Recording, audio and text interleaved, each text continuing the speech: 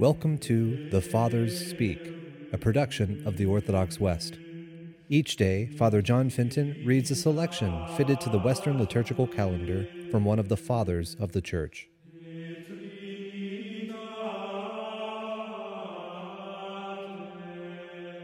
From a sermon by our Father among the Saints, Ambrose. Behold the compassion of our Lord and Saviour. He is not angry with the Jews, nor offended with their evil doings, nor even when they are violently malicious does he leave them. On the contrary, heedless of the wrongs they do him, and regarding only his compassion towards them, by teaching one, freeing another, healing a third, he softens the heart of this unbelieving people. And rightly has Luke recounted the freeing of the man from an unclean spirit, and then gone on to speak of the healing of this woman.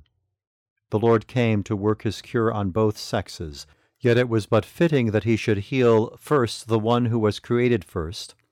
Afterwards, he was not to overlook the one who had sinned more through levity of mind than through actual malice. The Lord began his healing on the Sabbath, and this reveals to us that the new creation begins there, where the old creation left off.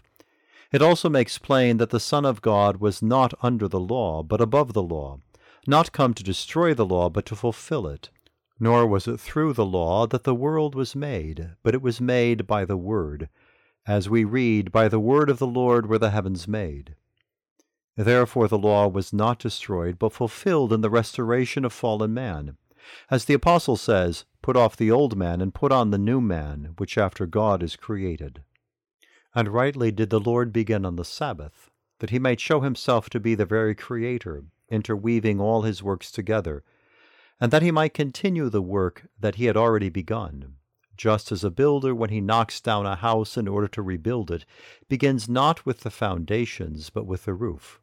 So in this case, God begins where he had left off, on the Sabbath.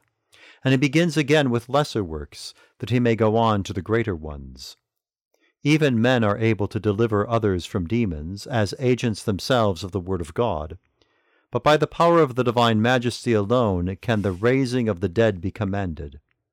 Perhaps in this woman, the mother-in-law of Simon and Andrew, we are to see a figure of our fleshly nature, languishing under the numerous fevers of sin, and burning with uncontrolled enticements of unlawful desires.